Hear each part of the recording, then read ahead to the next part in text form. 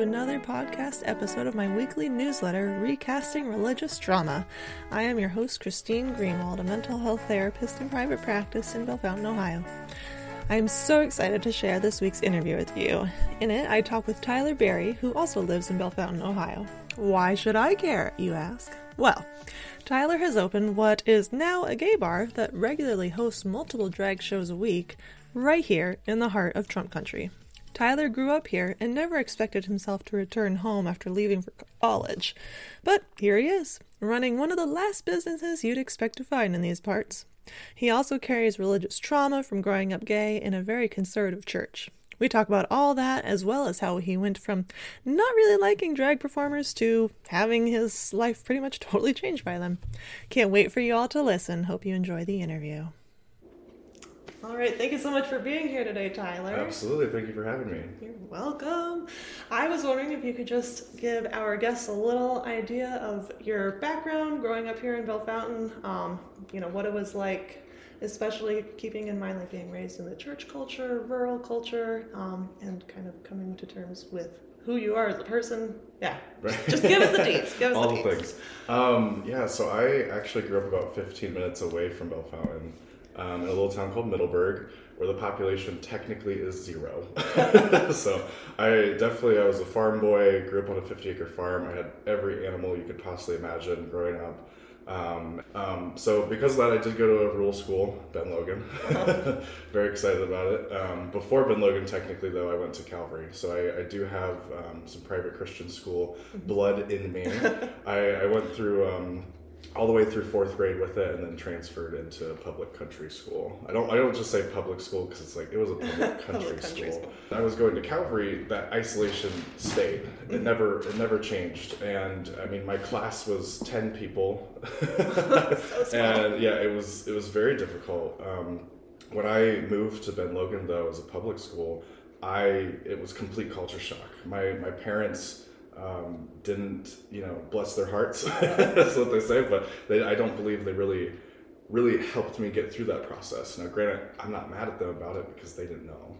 I fully believe they did their absolute best on that. But one of the biggest things, which I still think is a little laughable, is Calvary, at least at the time, never believed the whole sex talk thing. So when I went to Ben Logan, all these kids got it right before I got there, and I was clueless.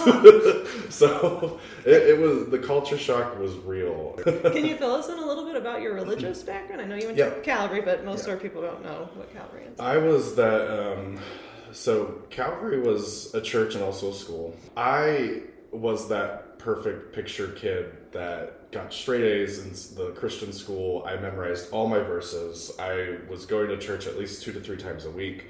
I loved church. I loved the youth group. It was a very positive experience for me growing up, and I definitely carry that with me.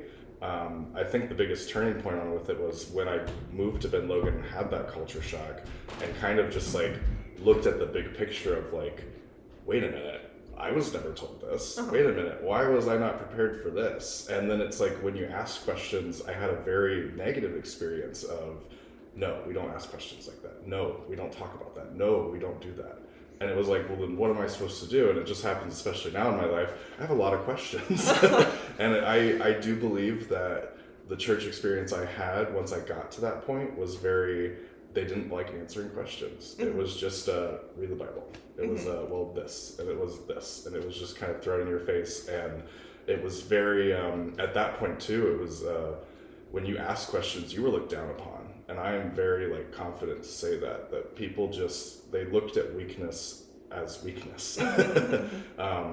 Vulnerability was not a thing. It didn't exist. So I had a very negative approach to vulnerability and showing weakness growing up because of the church. Okay. The other biggest turning point for me was, once I moved to Ben Logan, I'm going through this middle school phase of life. I started, obviously learning my own sexuality, learning that I'm gay, and going through that process and learning very quickly that the church I was in, that was the absolute worst. Yeah. Anything you could possibly do in your life, that is the worst. And I remember, my mom was like, well, I started hating to go to church. It was a very flip coin for me. I hated it. Mom made me go. well, by making me go, I hated it more. And my mom always said, well, I can make you go until you're 18. The day I turned 18, I never went back. Okay. Yeah. And for me, the biggest turning point that made that decision was when gay marriage was legalized. I remember where I was sitting, what I was wearing, who I was with. I remember it was a Saturday, and I remember the first thing I thought to myself was, oh no, tomorrow's Sunday. What is the pastor going to say? And I remember being forced to go to that sermon, and I remember sitting all the way up in the highest pew and just sitting there. And, you know, even at the time, not even thinking that I was actually gay, it was more of just like I know that I'm not going to hate on people. Like, that's what I didn't like. And to hear the pastor talk about, you know, that situation and the ruling was just awful. It was awful for me. I remember, you know, looking over at my mom and just like seeing how devoted she is into what the pastor was saying. And even my pastor's approach, I mean, by all means, disagree. That's your opinion. That's fine. But my pastor's approach was very comical. It was almost like a laughable, like, can you believe this is happening? And I remember just feeling like I was literally at a stand-up comedy show where the pastor was just cracking jokes, and at the same time, you know, the whole Caitlyn Jenner situation was very, let's say, popular going on and stuff. And I remember the one joke he said was, you know, people can be whatever they want nowadays, and if I want to be a bald eagle, then you all have to respect me and say that I'm a bald eagle. And I remember just, you know, it was a big church, and we were talking like 300 people just laughing and just finding this like absolutely ridiculous. And it was awful. I do remember some people getting up and leaving. I do remember that. And after that, I really, really did not like religion. I really, really struggled. Yeah, that was a huge turning point. Had you come out to your family at that point? No. Okay. So I actually came out just 2 years ago.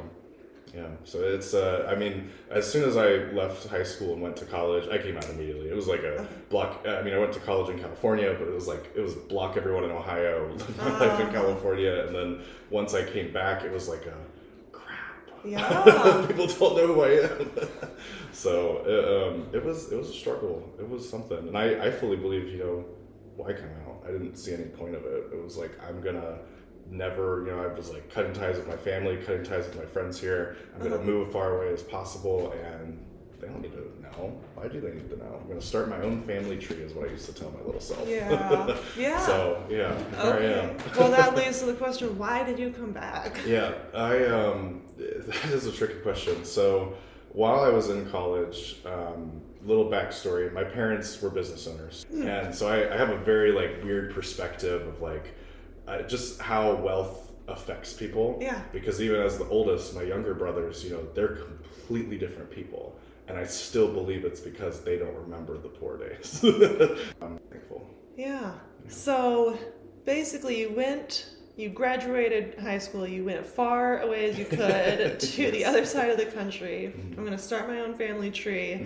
But then you were really drawn back here to like start your own kind of business model, which has had various twists and turns and evolutions, eventually arriving at the current state of being a gay bar. But you kind of want like, how did that happen, right? Because even talking about you know religious trauma and what I went through as a little country boy, to say that I own a gay bar, right? makes no sense to me.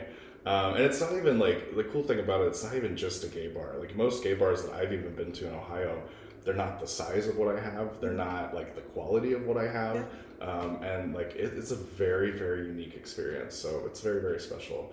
But the evolution's really actually funny. So when I was touring spaces, so flashback to right before I signed the lease, fall 2019, you know, my business model was I'm going to open a tea shop. That's all I had at the time. It was going to be called Loosen Up Tea Bar. That's what I was going to call it. And I toured 3 different spaces, and surprisingly, you know, all 3 of them were very closely like rent-wise. They were just kind of different locations. The thing that was really interesting is the one that I'm in currently was like twice the size. And I, you know, in my mind, I'm like, well, I'll obviously, you know, take this. It's twice the size for almost the same cost. Like, why would I not do that? And, back up to my college experience, I was a performing arts student, and so performing and music became very quickly a huge part of my life. So when I saw this massive space, I immediately went to concerts, events, all these different things. So very quickly, my business model completely changed. It was originally supposed to be a full event center, a cafe that specialized in my tea products, and a small retail store of my tea products. I still have the old blueprints, which was really funny. And it was a beautiful concept. I was very excited about it. But obviously then COVID hit, and it was like, well, I can't open up an event business. That just, I legally can't. This is not going to work at all. So it was back and forth. I was told, we'll rip up the lease, give up, move back with the parents. Don't do it. It's going to fail. There's no way it's possible. You have no funding, which was very true. I had absolutely no money. And, it was a flip a coin of like, moving back in with my parents was not an option. So it was like, I'm just going to be crazy and just do it and see what happens. When I did that, I had no business plan. I had no business model. And in a 3,000 square foot space, I operated the day I opened. Was it even 500 square feet of it? And I was still paying rent for the entire building. So it just evolved. Eventually it was a tea shop. I subleased to a juice bar at one point. I turned myself into basically a juice bar at one point. Soups and salads, events. I rented this, I did that. I did everything you can possibly imagine all in like about 2 years. And then I met a drag queen. And that was the turning point. So I'm sure now you have some questions on that, right? Yeah. So I, at this time too, remember, I'm not even out of the closet yet. I am, I'm in relationships. I'm, doing these things, but it's all behind closed doors. It's all very private. But I met this drag queen, and at the time too, I hated drag queens. I'm not afraid to say that. I hated them. They were loud, they were annoying, and I didn't understand what they were doing. And it bothered me because as someone a part of the gay community, it's believed, and it is true, that drag queens represent the queer community in general. And I did not like how they represented me. It was more of, at the time, I was like, very physical features. I didn't like that. Now, that perspective's completely changed, obviously, but I'll get into that. But, so I met a drag queen.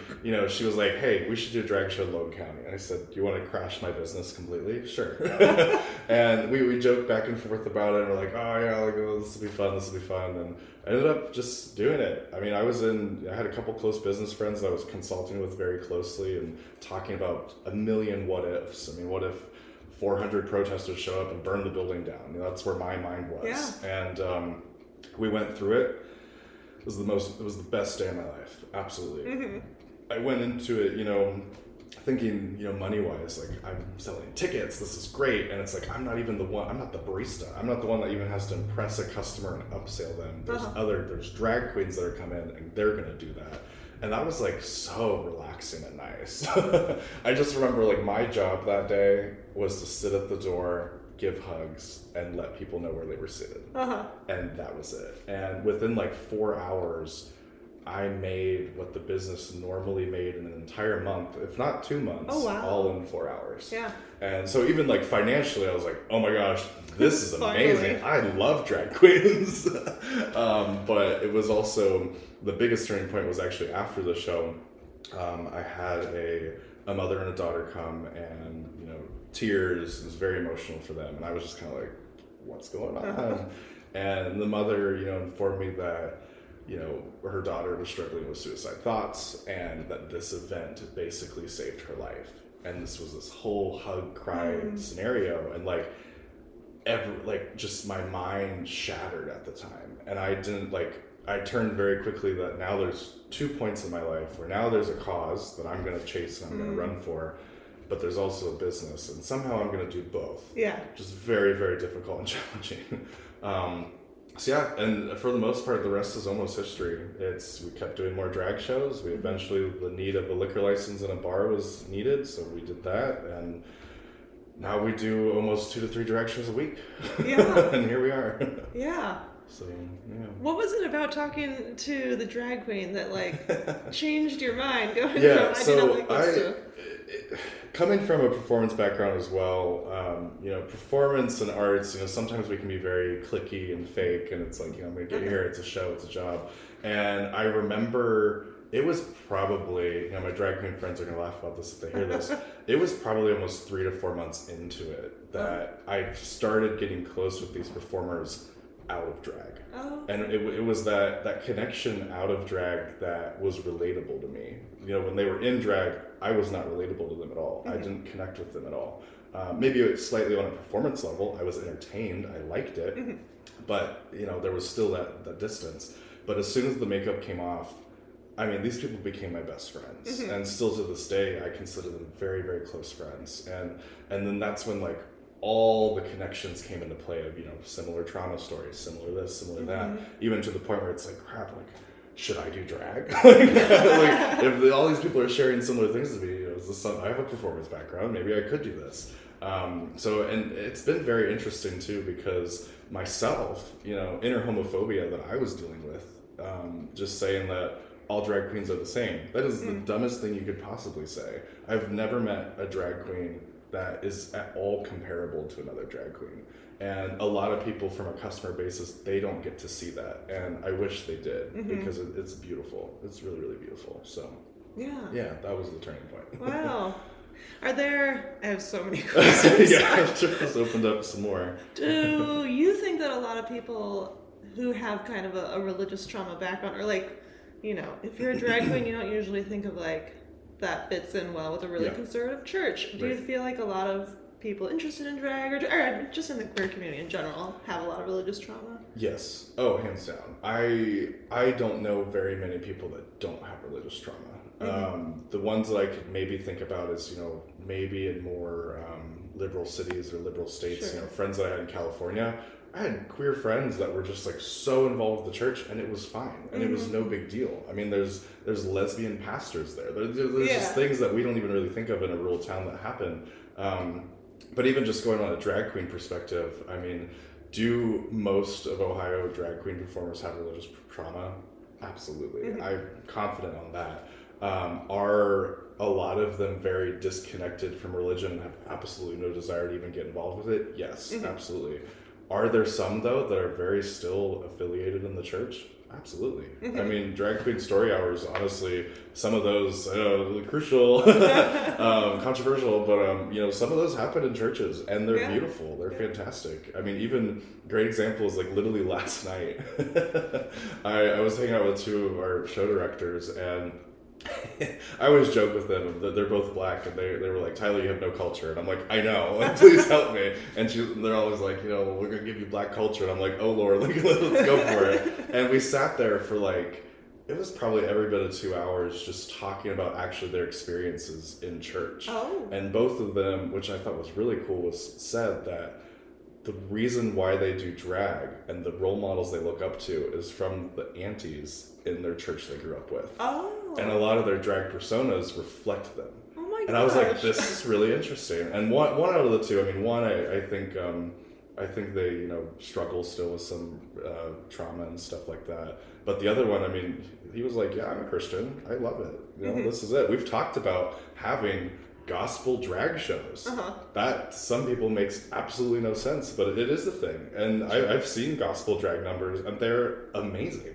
Yeah. So wow. It was really, really interesting conversation, and that happened yesterday. So mm-hmm. I think everyone's perspective always needs to be evolving and getting used to change, because even on my own end, every day is a new story. Every day is a new thing that I'm learning. So yeah. So I feel like, Bellefontaine in Logan County, Jim Jordan represents us. Yeah. This is one of the last places where you would expect a gay bar that hosts drag shows to be, actually very successful. How do you feel like that has worked? Have you gotten a lot of pushback from people in the community? What's that look like? Sure. Actually, everything is peachy keen and perfect. No, absolutely not. It's one of those things where it has gotten scary, and I'm not afraid to be vulnerable and say that it has kept getting worse. And I don't think I think we're getting close to the peak of it, and I'm hoping that once it hits the peak, we kind of slow some things down. But it's every week right now something's happening that I'm just like, what? Like, Yeah. what are they? How am I getting dragged into this? How is my personal name getting thrown out by strangers that I have no idea who are, that have never walked in my business, slandering me? And how is this allowed? How is this even happening? So, I mean, it's since day one. I mean, back to the very first drag show, we had protesters. They existed. And, but the thing is there was maybe 4. And what was really disheartening was a lot of their signs were all religious related. At the end of the day, I'm in Bellefontaine. In that moment of people in the audience, I mean, were you in the audience? There was Jubilee Mennonite was involved in the audience on that first one. But it's like, I would flat out say that more than half the audience is Christian. More than half the audience is Republican. More than half the audience voted for Trump. There's no, that's the demographic of where I live. Right. If I don't open up, then it would just never even potentially be successful. Yeah. And as far as the religious comment and those signs that we saw that day of, my best friend and drag queen now, she did a gospel number. She came out with a tambourine and a choir robe and just took the audience to church. Wow. And I just remember sitting right in the middle of, I could look to my right and see the protester with the Jesus loves you sign, and I could look to the left and watch the performance. And I just, that disconnect just made me cry. I mean, it was very just, it was very just misunderstood. And it was very frustrating. So, but yeah, I mean, we get protesters. There's definitely a good handful of people that, I have that are being very closely watched because their posts are scary. I mean, they're not for the weak to think about. They are scary. Yeah. So I remember even just some real life scenarios when we hosted Pride for the first time last year. The morning of, I'm getting death threats. That is how my morning woke up. I had to call the police. I had no evidence of anything, and the police came down. We talked about it, and it's and it wasn't even just I don't even want to say a basic death threat. It was hey, so and so is going to go in and shoot up the olive tree. That was the threat, and I'm like, oh my god, there's hundreds of people in this building right now, and at the end of the day, it's all on me. I was freaking out. So, I mean, that luckily I haven't had something that serious happen again. So, but I mean, it's real. It's real. It is real. And a lot of my customers and a lot of my supporters know that. A lot of the queer people, when we talk about some of these threats, we just kind of answer with, and that's every day. That is every day. Every single day we deal with that. Every day it's am I going to get called a slur going to Walmart? That is life. That is it. Yeah, so it's a lot. How do you cope? That is I'm not afraid to say that, if you would have looked at me a year ago, my coping mechanisms were horrible. I struggled a lot emotionally. I struggled a lot in friendships. I struggled a lot in relationships. I struggled pretty much across the board completely. And one actually big thing, which is funny, we're in a yoga studio right now, is yoga. Oh, okay. I was pretty religiously involved in yoga for a little while, and I'm trying to get back into that currently to help. But I did have a turning point recently, maybe about 3 weeks ago, where I was granted an opportunity to get some business coaching, basically. And it has completely changed my life. It's just having someone that is a third party that doesn't even live in Ohio, that we Zoom call, that just it turned into therapy, basically. But it turned into business therapy. The more I have gotten to know even business owners in general, there's business coaching is one thing, and it's very, in my opinion, the emotions are taken out. It's very cut and dry. We have to do this to do this number and make sure we do this, blah, blah, blah. And then there's therapy, which is all emotional based. And I feel like I hit the jackpot where I have this middle ground of both. And I mean, I've done three coaching sessions with him now. And every single one at the end, I'm closing my laptop and basically crying. And I'm okay, he's right. I need to do this. I need to set time away. I need to make sure I'm, say no sometimes. And I think that was the biggest coping mechanism I, have been strongly trying to do is, if I'm uncomfortable with something, I have to say no. If it hurts someone else, it is what it is. Yeah. Sometimes that sounds awful, but sometimes it is. You need to do it. I can't stretch myself too thin, or other things fall apart. Yeah. So I'm actually pretty proud of myself with the balance I have right now, at That's least. good. So, yeah, I don't plan anything before 11 o'clock. So the fact that I came in at 10 a.m. this morning, I broke my coping mechanisms. Sorry about that. Wow. So I'm thinking there's like a lot of things that would make your average person feel like really nervous and unsafe. Yes. But you, I think too, like you're really obviously passionate about what you're doing. Like, is that what keeps you going? How much do you worry for your safety? So, yeah. So for a full circle moment, going back to that first day of the drag show and that moment with that mother and daughter, I think about that every day. Yeah. And because of that keeps me going.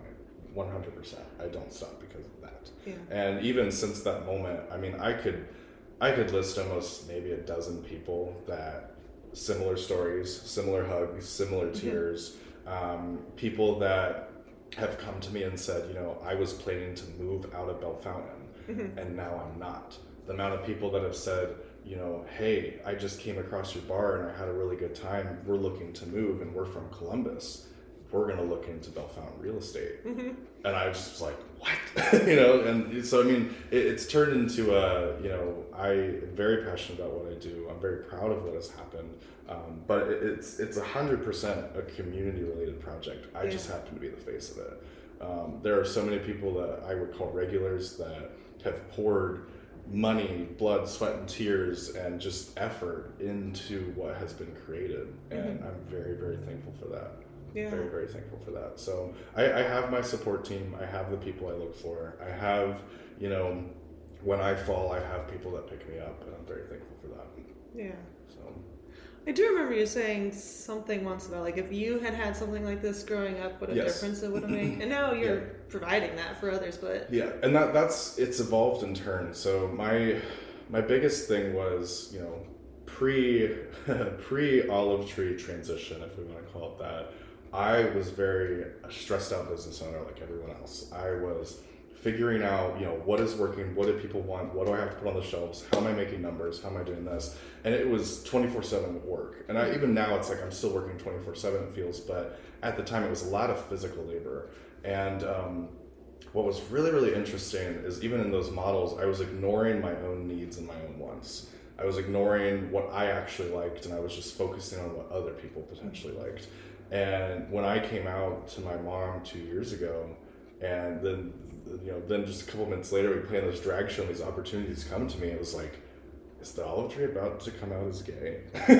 And it did. And what was really interesting is, as scary as that was, once it happened, like, it was beautiful. And like the stress of trying to fit this business model that really wasn't even me just completely went away. Because when I walk into the olive tree, it is me. I tell people the walls, the art, the things that happen in there is what is inside my head. You know, so and it's like, I would say the only thing, and this is kind of funny, the only thing that maybe doesn't connect to me the most is probably the bar. The alcohol aspect of it was something that it was a community cry out. And basically, like, you know, if we're going to come to drag shows, you know, I'm the only drag venue in probably the world that's not even offering really alcohol. They kind of go hand in hand. And it was kind of like a business decision. Okay. Yes.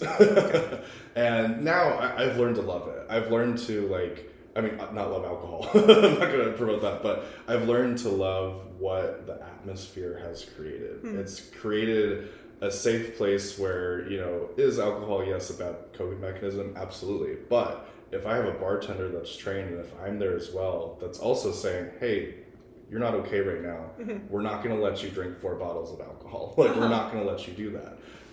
It's created this really, really safe experience where people can come and be themselves and be vulnerable and talk about their traumas and talk about their things. I mean, my bartender cracks up right now because beforehand she worked at a straight bar.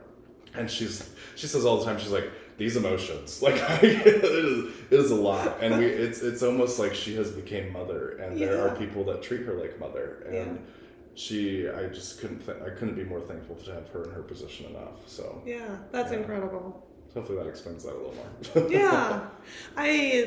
To back up like a second, I guess, I was curious going back to drag shows, what you wish that people have a lot of conceptions, misconceptions about drag shows. What do you wish people knew?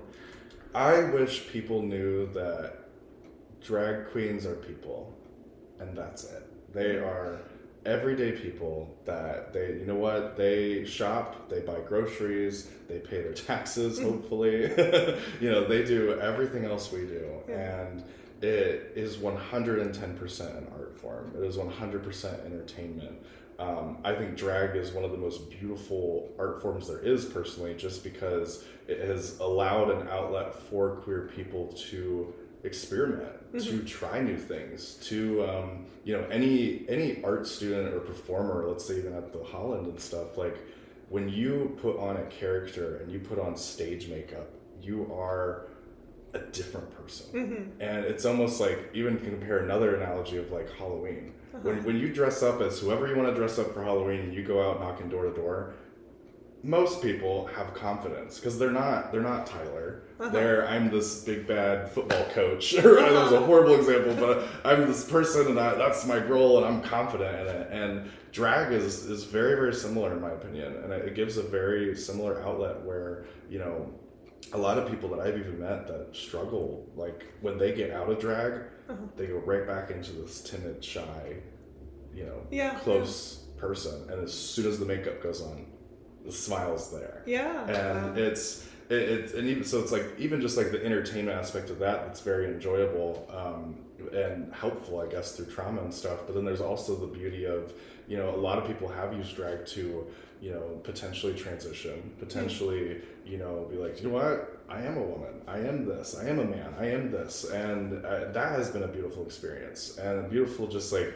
my almost favorite, like, drag performers that come, seeing specifically transgender stories through drag puts you in tears. It's just beautiful. And so to have an outlet for that for queer people is just phenomenal in my opinion. So, and now I'm very like, drag queens are the heart of the queer community, and all this stuff, and it's like they are the beacon, they're everything, and it's really, really special to me. I love that. Bellefontaine is going to have its second Pride Festival coming up here soon. How was that just like another natural evolution of what we need to be doing here? I think it kind of I'll explain it this way. I will always advocate and say that queer people are just like everyone else. But then it's like, if you remember when I was like, I don't like drag queens because they're too over the top, and they're too this, too that. Well, drag queens have taken people that are insecure and that are introverts and that are struggling, and they've brought them to light. So it's like, once you take that and look at that picture, looking back again at that first day, I'm like, drag queens are annoying, this, that, and the other, and then this girl comes up to me and says that they saved their life and all this. It's like, wait a minute. So I going through with Pride, a lot of people are like, well, Tyler, if you believe that queer people are like everyone else, then why are we being so dramatic and so over the top and doing all these crazy, crazy performance related things? And on one hand, I say, why not? Why not? If we can have fun and celebrate diversity and celebrate, our stories, then why not? On the other hand, though, I do believe it's like, I think these big dramatic festivals and crazy fun events are something to get people's attention, to advocate, to organize, and to basically, I don't want to say convince, but to basically share our stories and make sure people know that we are normal. And we have to do it in such a dramatic way, because if I walked out, or let's say a drag queen, if a drag queen gets out of drag and just walks out as a normal person and tries to convince people that they're a normal person, everything's fine, no one cares. But you put on 5-inch heels and a big wig, everyone's staring at you to get people's attention. So I think Pride has so many meanings and so many things, and I think it's honestly a very personal thing. I think people have different meanings for what Pride is. So Pride for me is a celebration. It's a celebration to me of looking back at the trauma and where I was without coming out, and acknowledging it, and sometimes being thankful for some of the things I went through, but also acknowledging how my life has changed once I've come out. So it's by no means, I think some people are like, the whole children talk is absolute crap. I mean, we're not out there trying to make kids gay. I think it's a very community-based and very, very special thing. So, but backing up a little bit where you said that, you mentioned like my childhood and just how this means to me and stuff. Another thing for me that it evolved to is like, again, if I was in middle school and these things were happening in front of me, my life would have changed. In my opinion, my life would have been better. If my mom would have taken me to a drag show, my life would have been better. And I'm strongly believing in that. And that's why too, it's like, I think pride's so important because, when the parade goes down the street and, conservative mom brings her daughter not knowing what's going on, and she's just, walking to go get ice cream, and that daughter might be, 8 years old, whatever, and she looks over and that will change her life. Mom might not like it, but it will change her life. Does it make the daughter gay? No. Right. It doesn't. And if anything, I think advocating for, specifically more allies is like the biggest thing. It's like, hey, we're just people. We're fun. We have fun. We do cool things. This is fun. I do it a lot, one for that first day of the drag show, but also for the little Tyler that sat at the pews in Calvary and at that desk at Ben Logan. So that's what drives me too. Yeah, it's very important. Yeah. Well, is there anything else that you would like to share with our listeners and readers, either about, what people who live here, who grow up here, really need to see? Anything that you feel like we missed? Yeah, I think full circle moment going back to when I said that when the Olive Tree first opened, and I don't want to say struggling, but I was constantly overwhelmed, we can say, of trying to find a business model that works for other people. And as soon as I came out and the business came out, and I stepped back and said, what if I just create a business based on me? Everything changed. So I think that's like the biggest inspiration I can talk about is whatever someone's going through in their life, just be yourself. Don't pressure yourself. Don't do that. Anything is impossible if you say it's impossible. And then the classic gay quote, don't rain on my parade. So, that is what I would say. Oh, I love it. Well, thank you so much. Absolutely, and thank you. I appreciate it. I hope that you enjoyed this episode. At the time of producing the episode, Tyler has also created the Olive Tree Community Center, which is a place to uplift and support members and allies of the LGBTQ+ community. It offers all kinds of things, including support groups, free items for those that need, free space for LGBTQ+ vendors, and a sober environment to connect with people. Please find them on Facebook at the Olive Tree Community Center. You can support them by buying a membership. Not local, your membership will allow someone who can't afford it to participate. I will include plenty of links in the show notes so that you can find all the things we've been talking about today. Thanks for joining us, and I will see you next time.